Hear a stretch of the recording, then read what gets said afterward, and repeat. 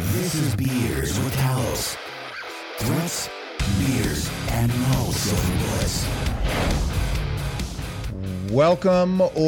Welcome back. Hazel, what episode is this? This is Beers with Talos, episode 141. Are you sure? Nope, I have very little confidence behind that number. Okay. This is Beers with Talos, and today we have a few, two guests with us that we're going to get to. Couple few guests here today.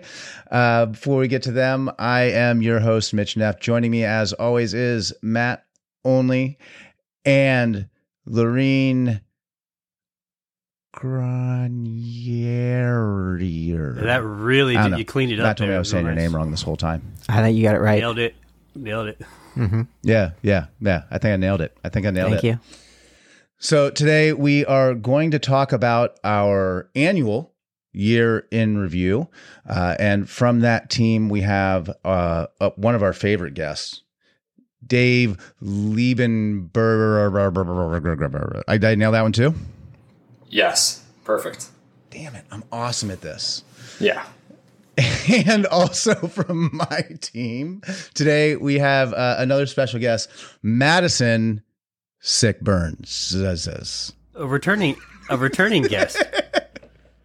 A returning guest that nobody has heard on this podcast before, and the rest of you are gonna have to figure that out. That was a pretty much an exclusive for our live YouTube audience on that episode. But we are gonna have Madison back on again. We're gonna start today, like we started every episode around here. We're gonna go around the table and get some opening thoughts from everybody. And if you remember, long-term Beers with Talos fans, last year when we had a year in review episode and have Dave on, we had one of our most, I would dare say popular, but maybe divisive bits that we have had on this show in maybe its entire run. And that was Dave's Ranksgiving last year. So maybe we'll get to that in the round table. But Matt, you are top right. So what is on your mind today? I am. I got strong top right energy today. Top right vibes are coming through. That's new for him. Yeah. Much more of a bottom left kind of guy normally. Yeah. Not that that'll surprise any longtime viewers. That's where all the good ones sit. Wow, Mitch has turned a weird color.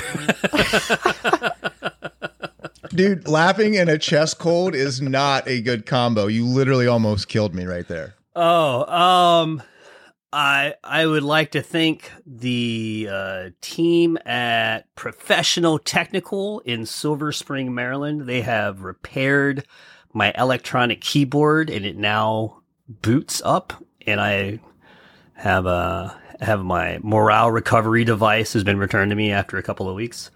I can stop playing with the guitar and get back to the keyboard, which one I learn more on the guitar because I'm further behind on it, but I do relax more on the piano because I can just groove on it and do whatever. So thank you to them. And I'm super excited for our guest today. The lost episode with Madison is too bad, but we'll get her back on. That was a good episode. We'll get her back on. I think I sent a YouTube video to you guys of a game that we might want to play in the Beers with Talos channel, so you can look at that afterwards as we figure out how we introduce the world formally to Madison Sick Burns. Just a soft launch today. Yeah, soft launch. This is basically market research at this point, seeing how the fans react to Madison. Yeah, vote up or vote down. We'll see if she comes back in the future. Yeah, we'll run a poll in the chat and we'll see how it goes. Yeah. So far the premium YouTube audience is going wild. They seem to be enjoying having new blood on the show. Thumbs up all the way. Lorene, how's your week been? What's been going on? I brought my car in to get fixed after it was hit in New Jersey by someone in an Amtrak truck on the way home from Maryland. Oh, wow. Yeah, left no note. Shocking. Although this is really the surprising part. If you were driving for work, it's not your liability. It's theirs. Although I guess probably they'll fire the dude. You got hit by the man and didn't get. Oh, no. Yeah, sure. Don't leave a note. If you're going to get fired, don't leave a note if you hit my car. That's fair. All right, well, let's rotate around. Madison, how are you doing? What's going on? Anything you want to drop on us at the top of the show? How's your week been? The week's been good. It's just so great to work for an awesome manager on an awesome team and an awesome company. Wow, Sorry, we're going right to the a bottom. little brown on my nose there. No, it's going good, other than, my lunch was interrupted, so we'll see how the rest of this goes. That lobster bisque is getting cold, but it's okay. That's what a microwave's for. It's like 1:30, Madison. How long's your lunch? Damn. Well, it didn't happen because, you get pings and then things happen. So- I really should block my lunch hour, but it never happens. For those, for anybody not thinking about the math of production, so releasing this podcast on the day that the interview report has gone live, which means that we're recording this, sometime before. So at this point in time, like Dave and his team are largely done, like authoring, getting all the stuff done for the report. And now Madison is incredibly busy with figuring out how to get this whole thing launched, along with Hazel and Dawn on my team. John, Wendy takes a whole bunch of people to put something like that out. So while Madison is being cheery, I will tell you this is probably like one of the busiest weeks she's had in a long time. And yes, we absolutely just like took a crap all over her day. We're like, hey, come on the podcast with us. So there is that. It's okay. It's an honor to be here. And I will say I'm staring at an empty coffee mug because this morning I started my day with a nice little hot chocolate with some, Christmas sprinkles. So it is definitely, like the Starbucks red cup season, but for us who just make them at home, it's a little cup of cheer. So I'm excited to, start each day now with a nice little gourmet Christmas hot chocolate, which is just, the predecessor to the pumpkin spice latte.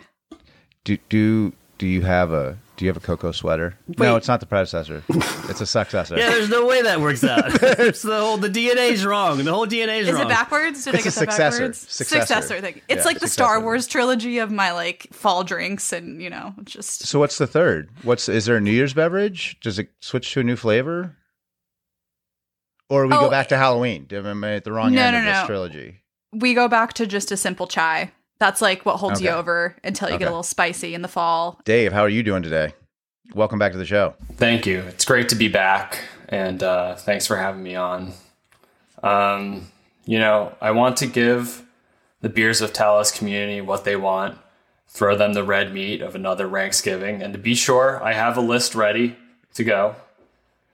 But I have to get something off my chest first, because I'm worried that we might not have any more Thanksgivings to rank if things continue the way they are. And of course, I'm talking about perilous. I'm talking about the encroachment of Christmas. Now,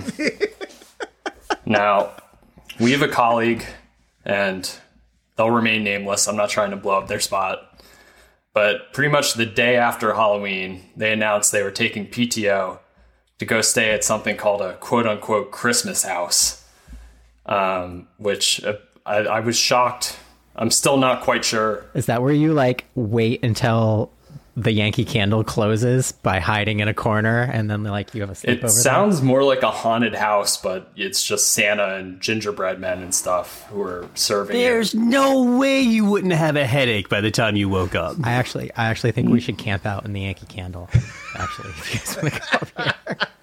It's. I wish it was just this unnamed employee, but I'm walking down my street after Halloween. They're taking down the Halloween decorations. They're putting up wreaths, Frosty, the Nutcracker.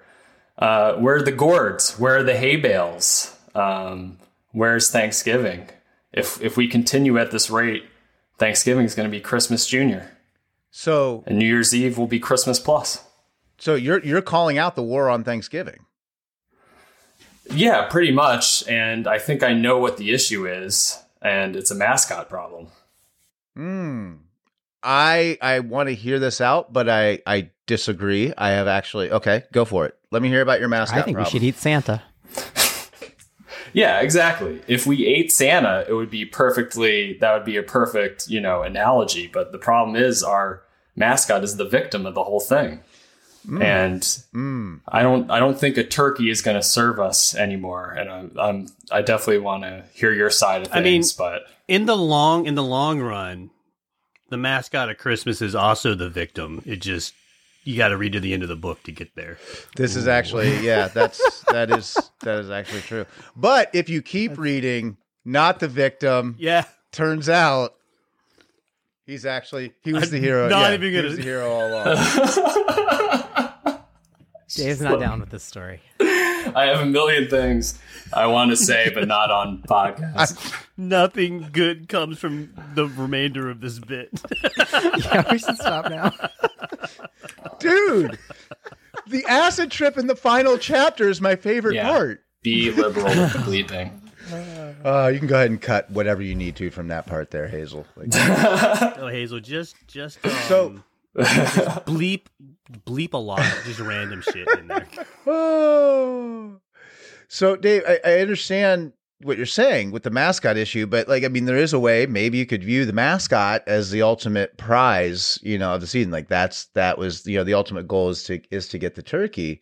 My theory is that they are lacking.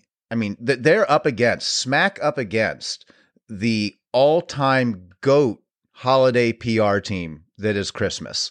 We have mascots. Coca-Cola? We have songs. God damn, how many songs do we have? We have capitalism. Yeah, we have whole towns the PR and comms team for Christmas is world class, right?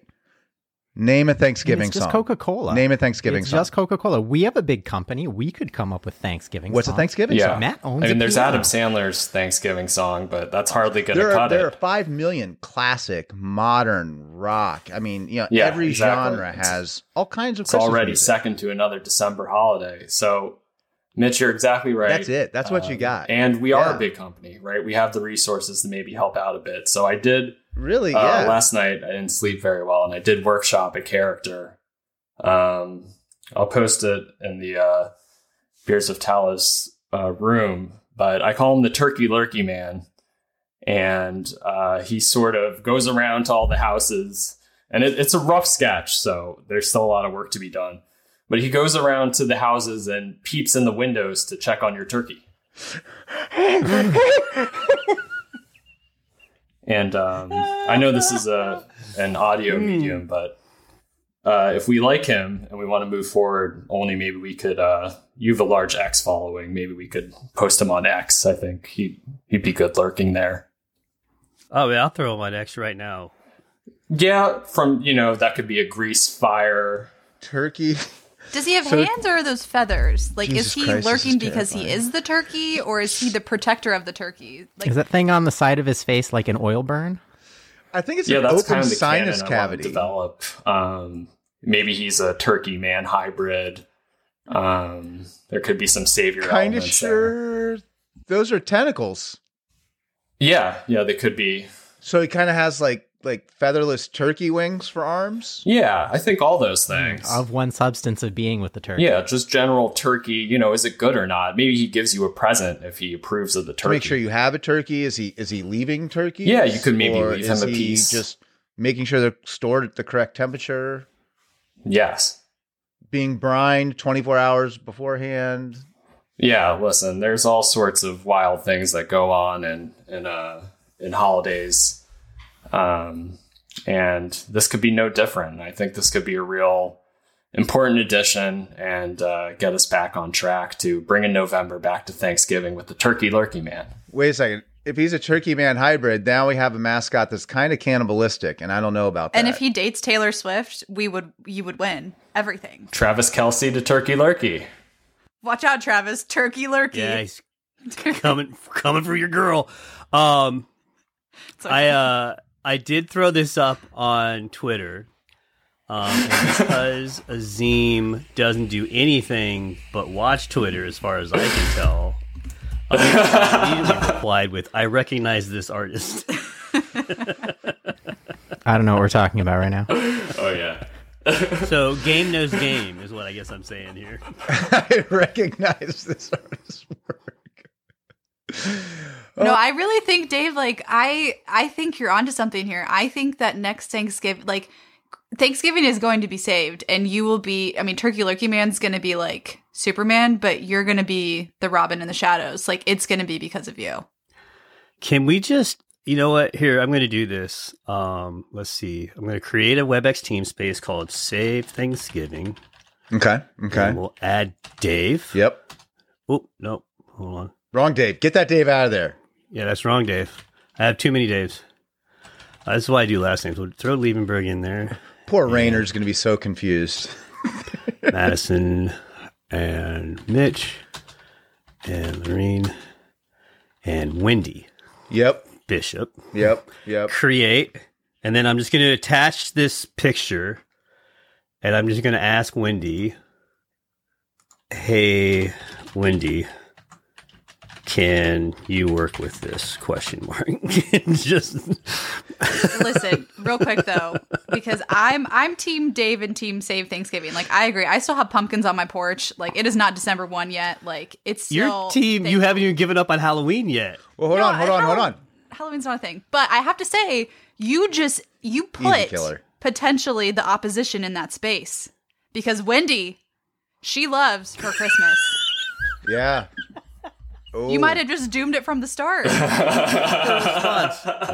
That's TurkeyLurkey Man. Duh. Just tell her to imagine you're Craig and do her thing. Just like, imagine I'm Craig and just do your thing. Do your magic. So, but you bring up an important point, Madison. And real quick, we need a quick time check from Hazel until we actually get to security content. Hazel's going to cut all this out. She's like, it's another 30 seconds. I'm done with you assholes. There is 8 more minutes to endure, to listen to until you get to the security content. But so when is the appropriate cutoff? Madison, you just mentioned December 1st. Now, I would propose that we have TurkeyLurkey Man be the start, the de facto grand marshal of the Macy's Thanksgiving Day Parade. And then when Santa comes at the end, we have now officially, like, once Santa comes down, once Santa's in the parade, he closes the parade. Once the parade is over, we're now clear to begin discussing Christmas, playing Christmas songs, putting up Christmas decorations, because nobody's doing any of that shit on Thanksgiving Day itself, because we're all getting fat and watching football and passing out on the couch. Yes, but you've missed another important element, and that is Halloween.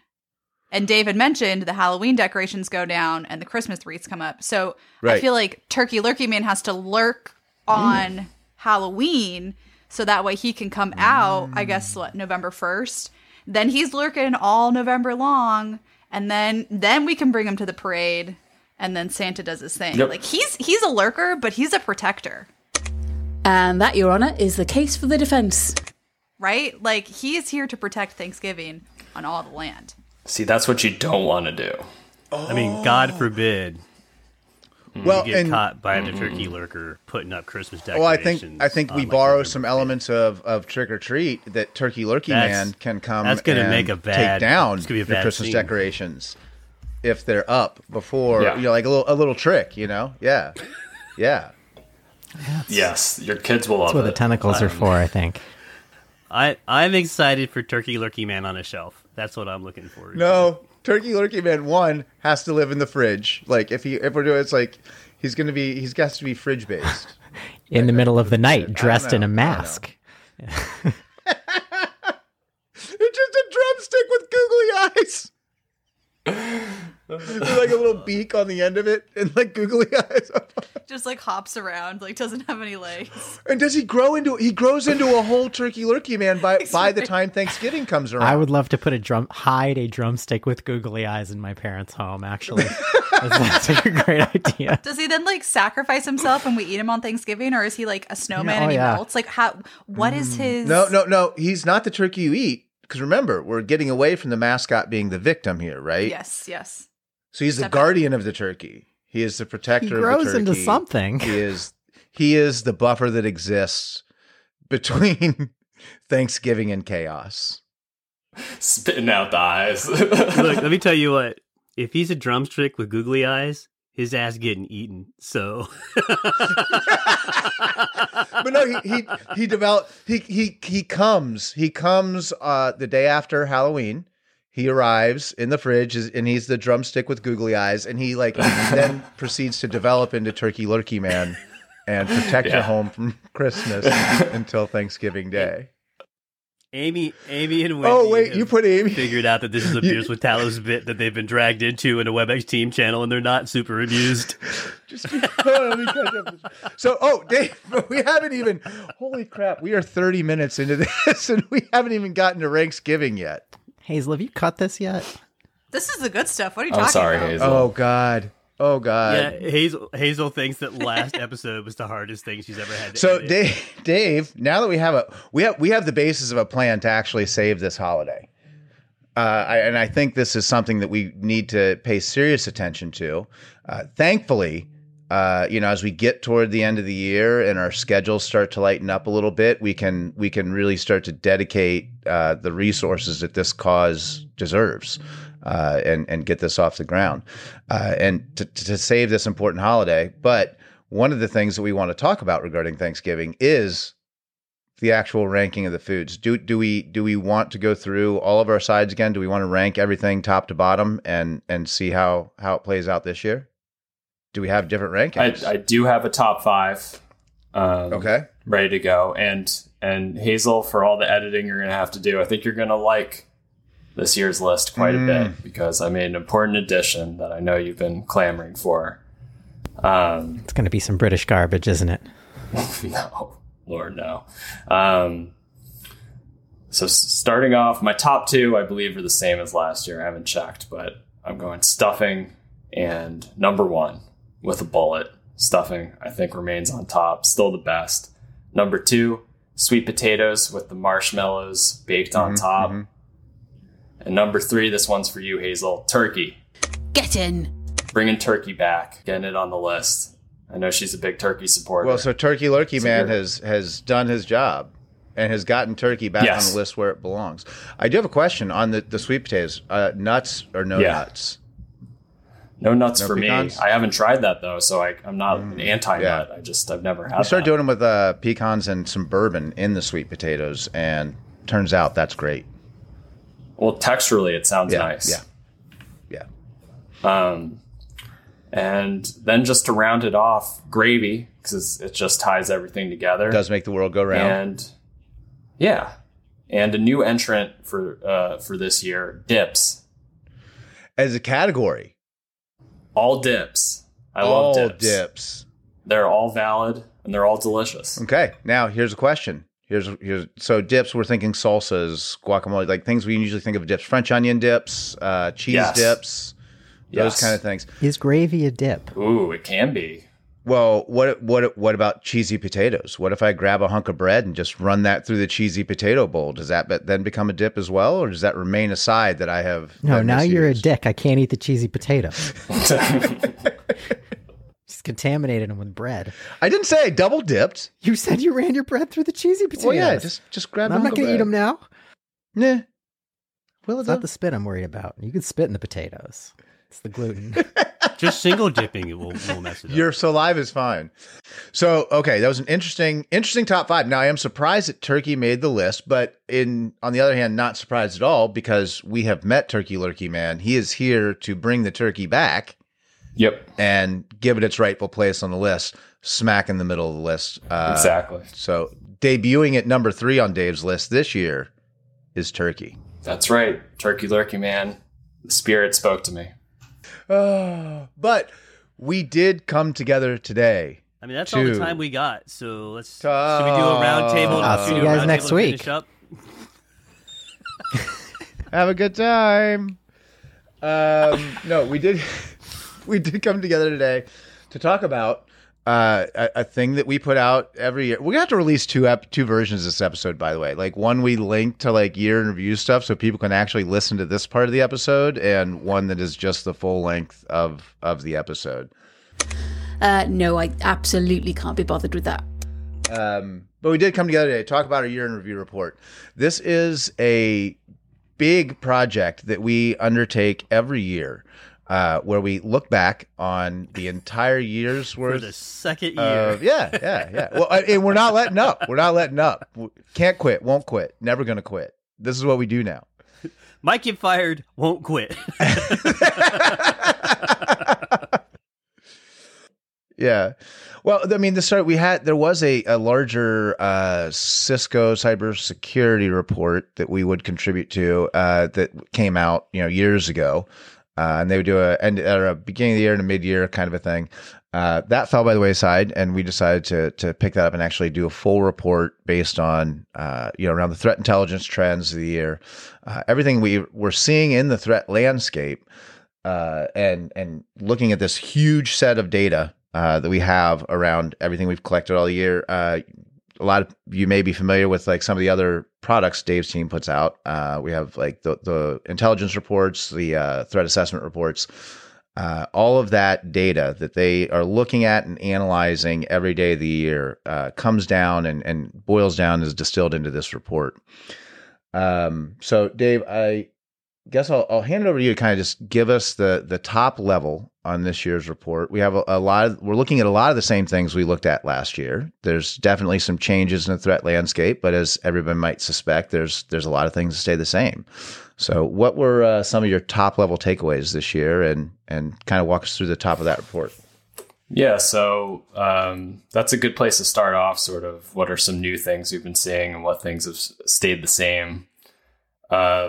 New things, the intense kind of geopolitical conflicts that we've been seeing in 2023 and in 2022 as well continue to play out in the cyber landscape, particularly with China-affiliated APTs. We've seen, I would say, an intensification of activity in that space. And related to that, we're seeing a lot of targeting of network devices and a lot of targeting of telecoms. And this is sort of cross-regional trends that we're observing, which is definitely very concerning. And you talked about it a little bit in the last Beers of Talos with the wonderful Caitlin Huey, but we are seeing some more pure extortion plays or pure extortion groups or ransomware groups that used to do encryption that are now just going ahead straight to the extortion part of things. And then there's a bunch of stuff that just stayed the same, like valid credentials still being a huge problem, phishing still being a huge problem, ransomware still being a huge problem. A lot of the same vulnerabilities still being exploited to great success. So a lot of the old things still work, but there's certainly some new concerning trends as well.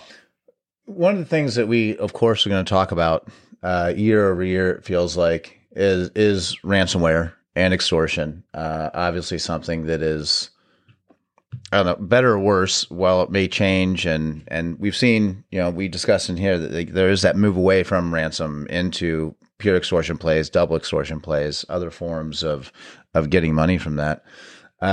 So given that is a thing that is here for, the foreseeable future, what evolved or changed in that space specifically this year? I mean, do we see any changes in actors, verticals, and other trends? So vertical wise, there was a difference in that I think last year education was the top targeted vertical, and this year was healthcare. So there's a difference in industry there, but similar kind of issues, low downtime tolerance, maybe not the richest budget for cybersecurity out there.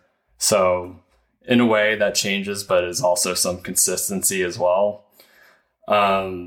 In terms of actors, what's interesting is you still have a lot of, when you're looking at the main players, a lot of that remained consistent. Lockbit, I think, was most active last year and was the same for this year as well. But we talk a lot about these leaked kind of ransomware builders that start coming out in the past couple of years, and we're really now starting to see some of the effects of that. And there's a lot of smaller, less sophisticated groups that are able to leverage that and, can go out and launch their own ransomware attacks or build their own ransomware variants based off of these. And they might have less experience. They might have more willingness to engage in more risky types of attacks. So you're seeing a greater sort of democratization that we observed last year continue as new, smaller groups kind of enter the fray a little bit.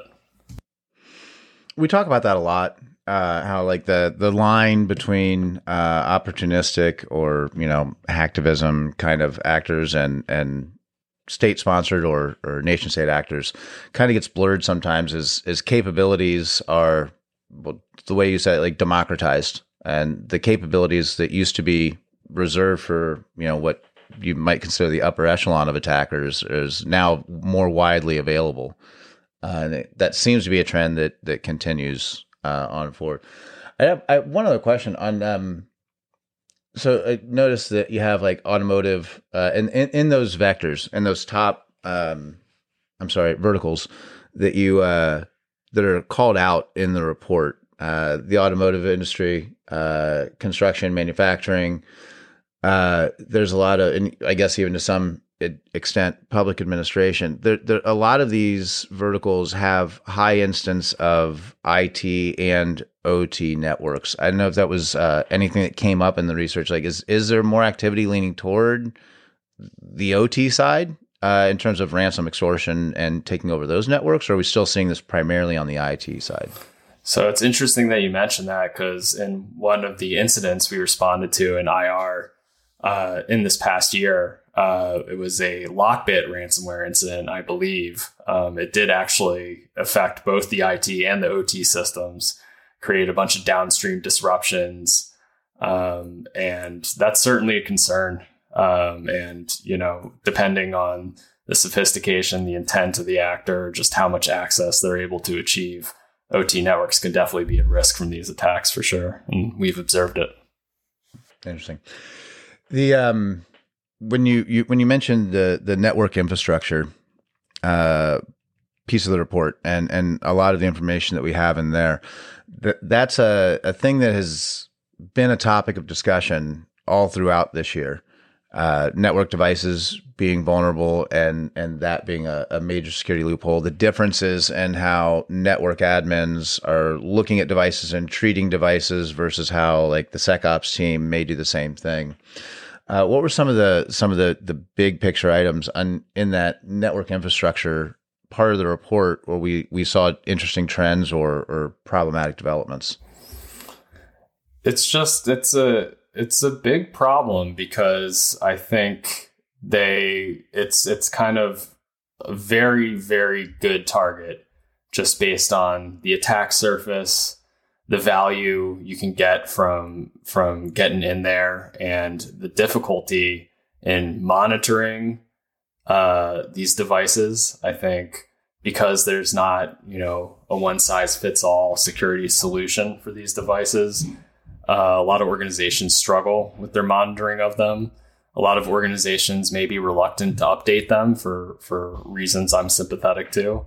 There might be misconfigurations. There's just a lot of opacity there. And, there might be, so if an actor is on there and, you might have trouble detecting behavior that's unusual. You might have trouble detecting logging getting turned off just because of the unfamiliarity of actually monitoring those devices. And it's a problem that we saw is very, very, it's affecting almost every vendor. It's just, it's a very universal problem. Every geography, every vendor is affected by this.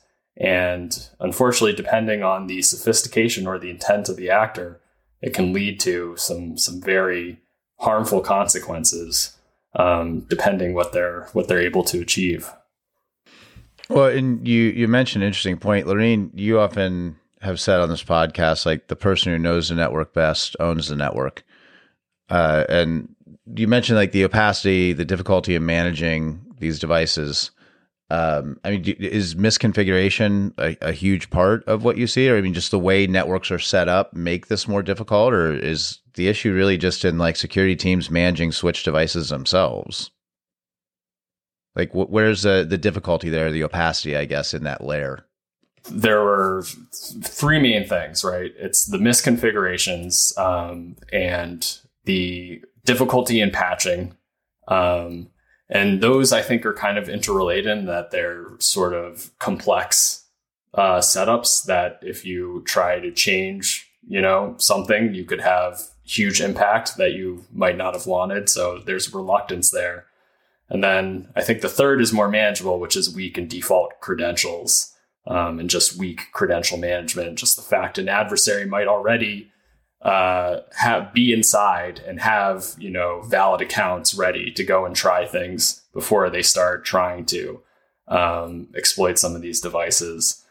But what you said about who knows the network best owns the network, I think we see with a very advanced adversary, they know these devices incredibly well, to the point that, I was surprised at some of the capabilities of what they were able to do in terms of modifying things in memory or just demonstrating a real sophistication and deep knowledge. And you do wonder, how much of that are the defenders worrying about as well, and how deep are they getting, especially when it comes to regular monitoring.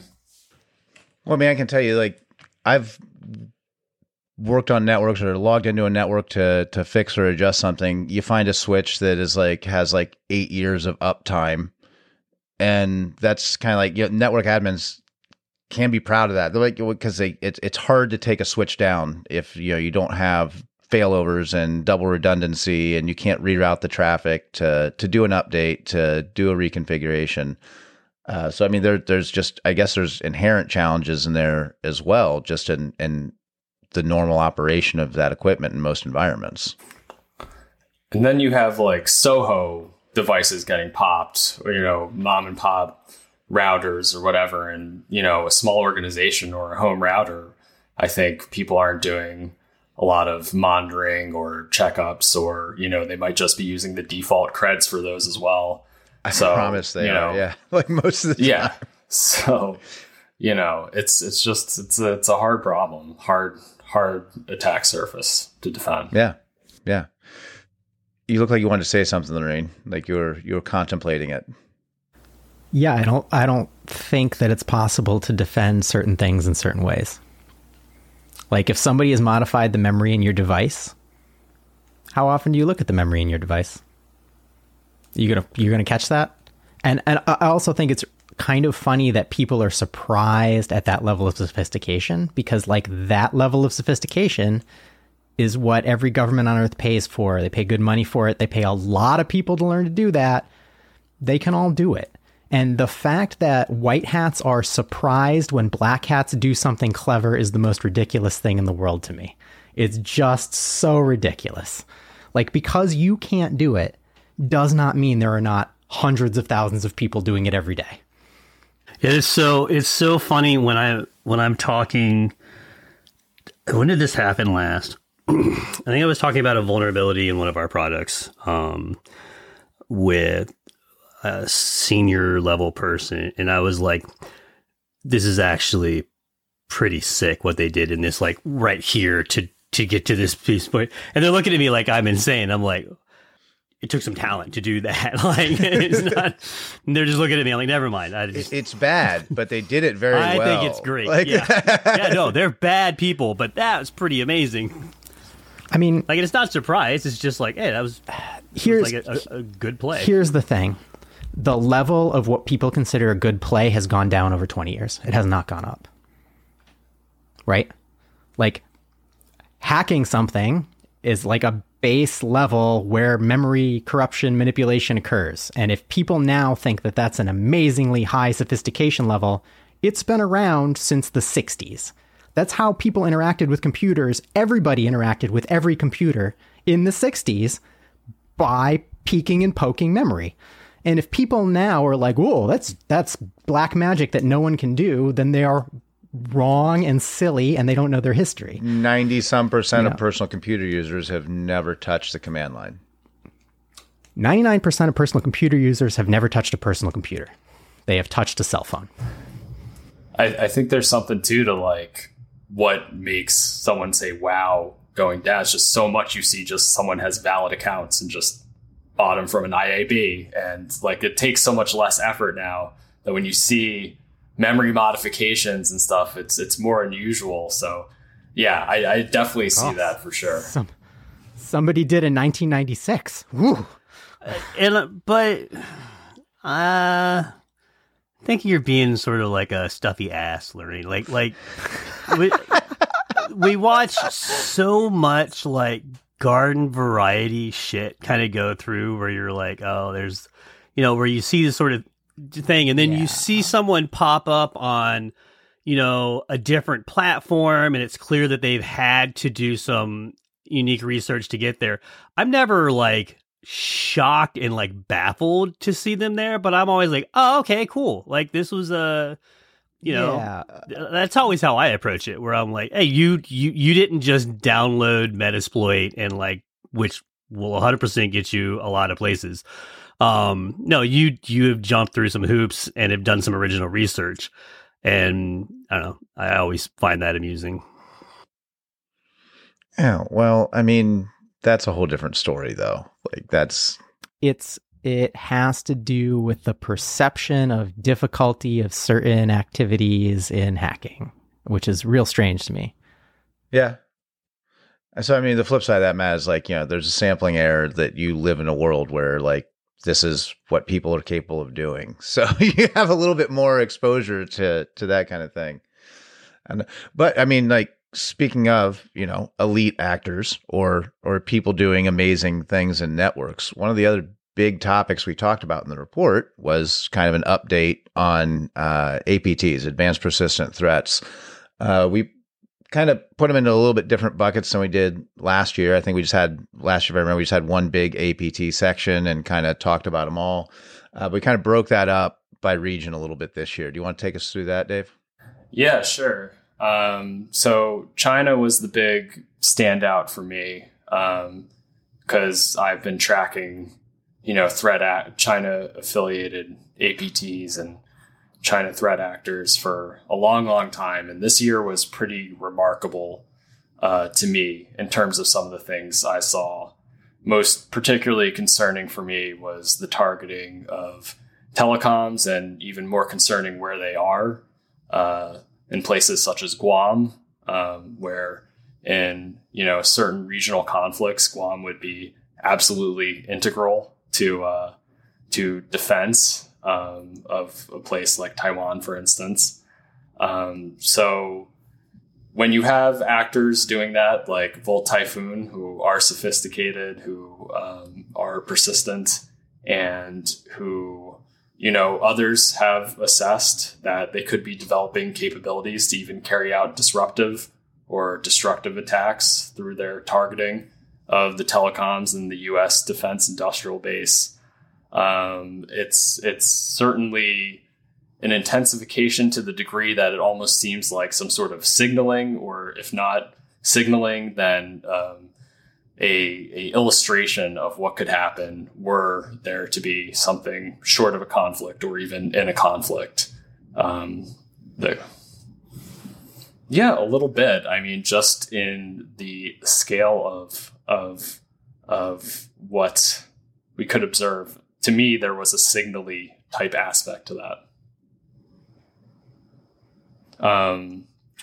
In terms of Russia, which we also deal with, the two main threats we were looking at were Gamerodon and Turla, but particularly Gamerodon, which was the top threat we observed in our Ukraine task force, which if you don't know, we have a task force devoted to stopping threats on a couple dozen Ukrainian critical infrastructure organizations, and Gamerdon was on the top threats there. And the interesting thing, though, with Russia is that, you're not sort of seeing the full display of all the capabilities that that those threat actors possess. And, we do look and see how much of the defender community is working there, how much collaboration there is with stuff like our task force and things like that. And I do, I don't know the exact reasons, but I do think that that's probably had some sort of positive impact there. But still seeing some APT activity targeting Ukraine for sure. And then we get into the Middle East and just acknowledge this is one of the most complicated geopolitical areas in the entire world. And things haven't gotten any less complicated, I'll say that. And you are seeing some similar sort of APT activity with the targeting of telecoms, which we observed with the Shroud Snooper attacks. And you're still seeing a lot of hacktivism related to Israel-Hamas conflict and things like that. So all across the board, though, what you can link together is there's geopolitical disruption, then you're going to see activity that reflects that in the cyber landscape. One of the things that we actually also have tucked in there, Dave, you kind of touched on a lot of the attacks on Ukraine when we're talking about the Russia section of that report. We also have a page tucked in there concerning Project Power Up.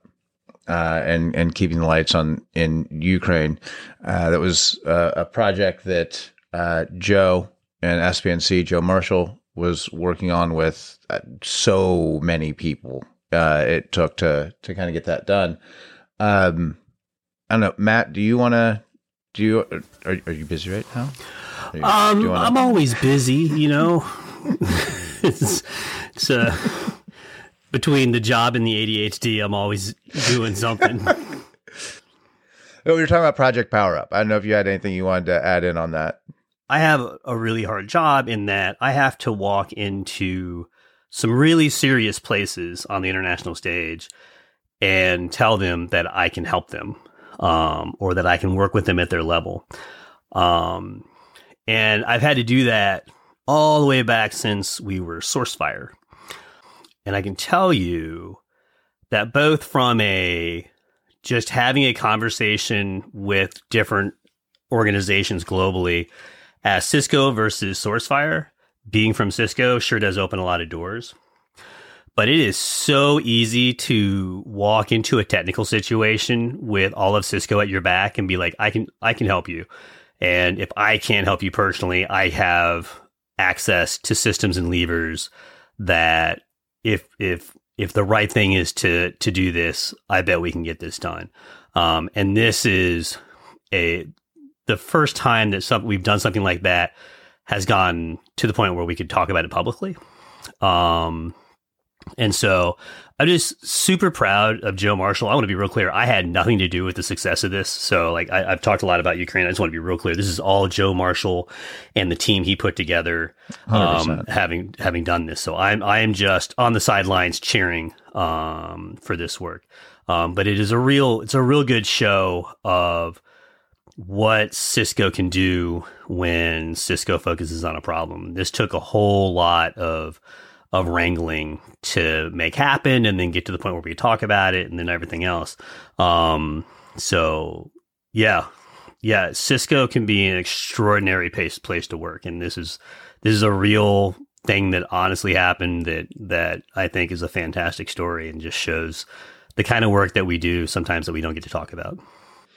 And the kind of more details of that story can be found on, we've seen coverage in CNN, we've seen coverage in innumerable international outlets, and maybe one day we'll get to tell that story too.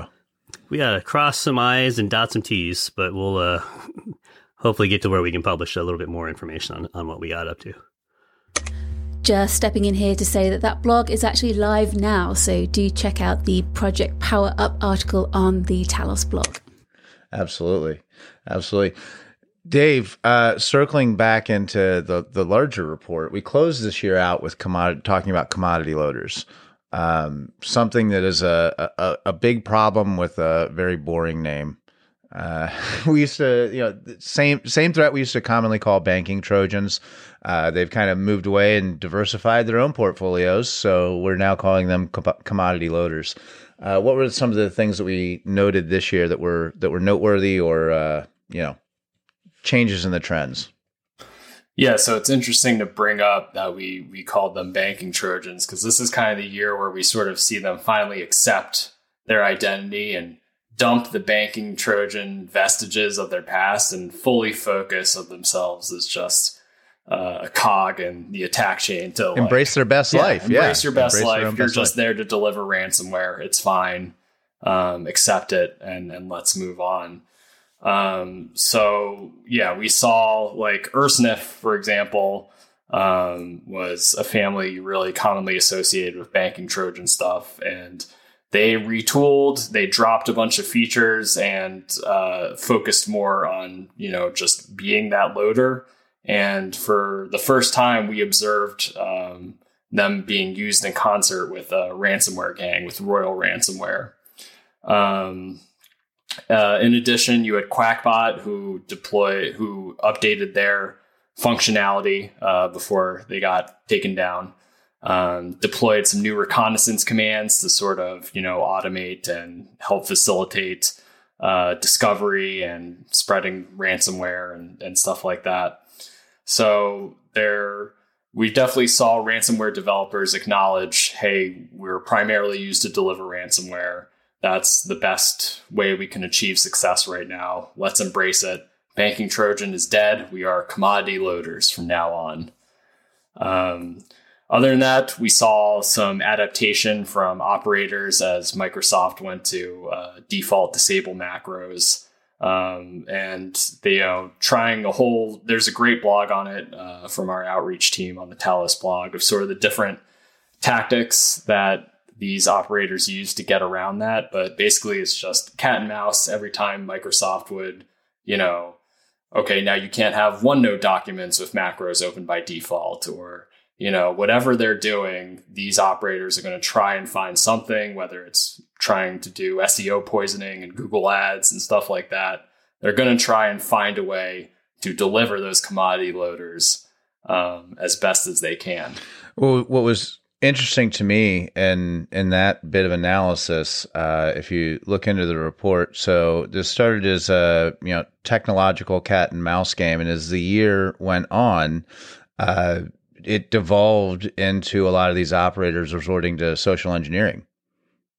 Yeah, exactly. I think you see that in extortion and ransomware spaces too, and all kinds of, I see it like in my own email for, compared to the type of spam I used to get, where instead of getting a maldoc, it's much more about like, hey, can I trick you into getting on the phone with me and try and get you that way. So they are very into like trying to do some in-depth social engineering to try and trick people these days, for sure.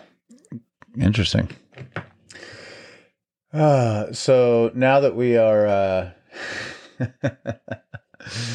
so far into this episode that I don't know if we can even find our way out, I do want to kind of get if anyone has any closing thoughts on the year in review report specifically. Any key takeaways that you want to share with us, Dave? Other findings that we didn't quite get to.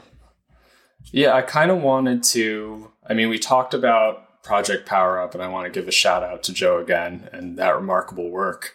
But it kind of speaks to one of the themes I tried to hit on in my intro, where I tried to be very unlike how I usually am and tried to accentuate the positive a little bit.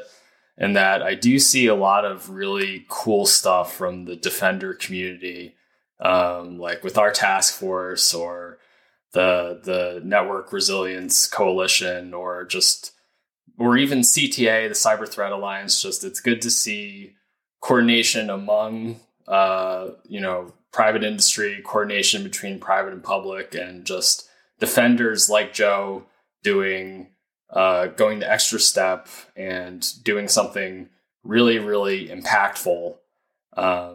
It's that kind of stuff that actually, it's almost that, you see all this adaptation and inventiveness among the adversaries. I do think you can see a lot of doggedness and sort of this collaborative spirit in the defender community as well.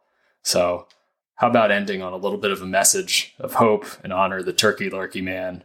And I'll say the defender community is doing some really cool stuff that I certainly appreciate. Maybe we should, have TurkeyLurkey Man make an appearance at the Threat Researcher Appreciation event, this summer, and serve our googly-eyed turkey legs as past hors d'oeuvre.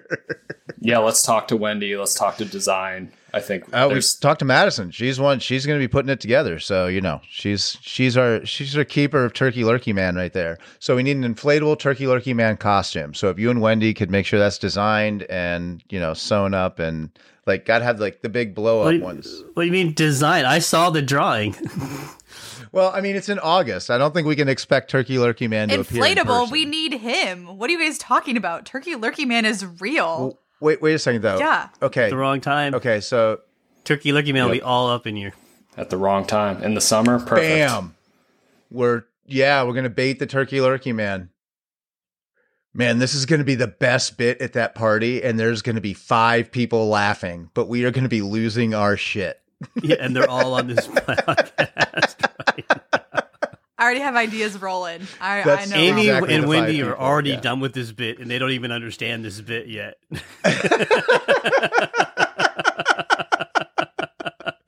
Before it even began. I love it. They saw the drawing. Wendy's first reaction, that was Wendy's. She was like, I have a strong feeling I should nope out of this whole space. I'm surprised I didn't already leave the space. Yeah. Well, let's go around the table. Let's get a parting shot, closing thought from everybody. Matt, let's go back to you in the top right.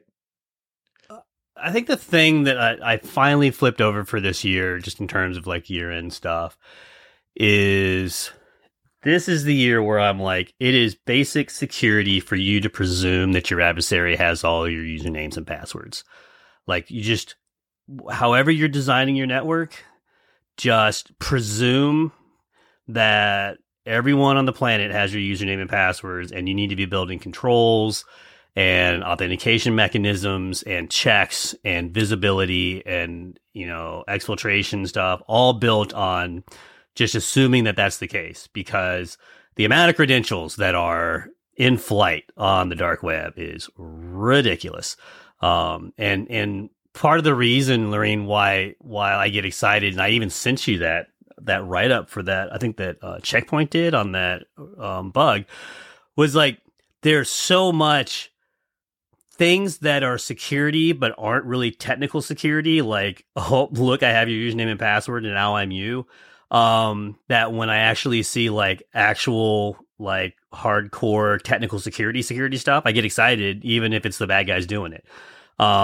So that's what I would say is going into the new year, that's how you have to approach security at this point is username and passwords is not a security device that you can rely on. And I get no money from Duo Cells. Go buy whichever freaking multi-factor authentication thing you want. Just make sure that you bought one and you've applied it to everything that you treasure. Lorraine, parting shot, closing thought. How you doing? This is the year where I think you need to write a full business case before you put anything on the internet. Pretty sure it is. It's like Google Authenticator. Yeah, no one listened to me the last 41 years that I said it, so I was trying to make it new for this year.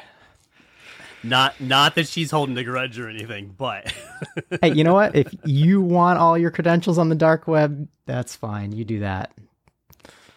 You choose your own adventure here. Well, actually, for my prank shot, I have a question. I want to know, where does TurkeyLurkey Man live? If Santa lives at the North Pole. No, outside the train station. Yeah, outside your window, and then maybe like Newark. Okay. Outside Newark. Like, does he live on like what is it, like a little farmstead, or what's his situation? Yeah, maybe in that Amtrak truck. So you're trying now. We're already going with TurkeyLurkey Man conspiracy that he's the one that actually rear-ended Lorene and then took the off.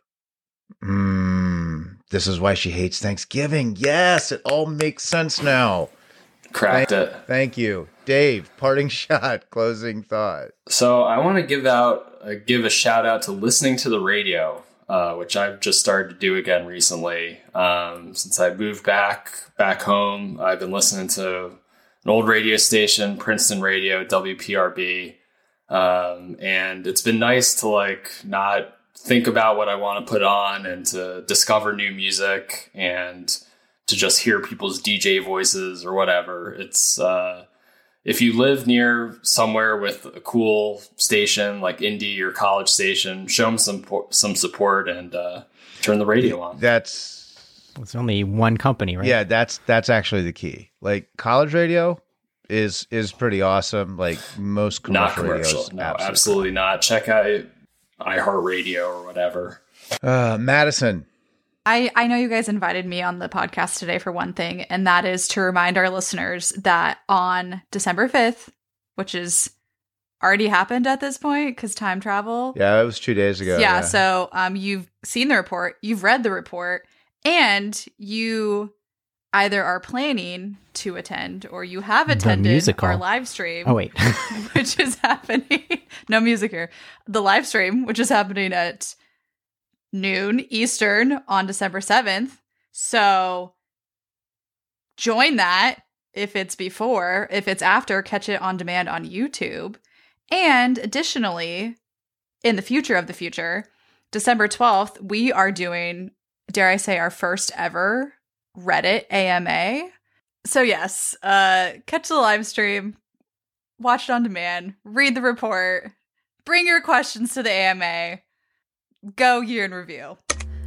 By the way, if that sounded like a really weird, jumpy edit, it's because I had to take out something wholly inappropriate that should never see the light of day. So is just a point of what is going on the podcast. So that huge long podcast that we recorded while we were all on site a couple weeks ago in Maryland is still being edited. So that's going to be coming out after this over the holidays. And we're going to be taking a break from putting out any other episodes until we come back at the beginning of the year. So this is basically it for us. Even though we have one more episode coming out, this is the last one we're recording. So wanted to say a quick thank you to our listeners. All 9 of you are literally the coolest people we know. It's weird that we probably have less listeners than we have YouTube premium channel subscribers at this point, but I haven't figured out the IRS math is going to be asking about that. They have a few more questions for me, I'm sure too. So that won't be high on their list. But we will see you in 2024. And until then, stay safe, stay secure, and have a fantastic holiday season and a happy new year. And we'll catch you next time. TurkeyLurkey. Cheers.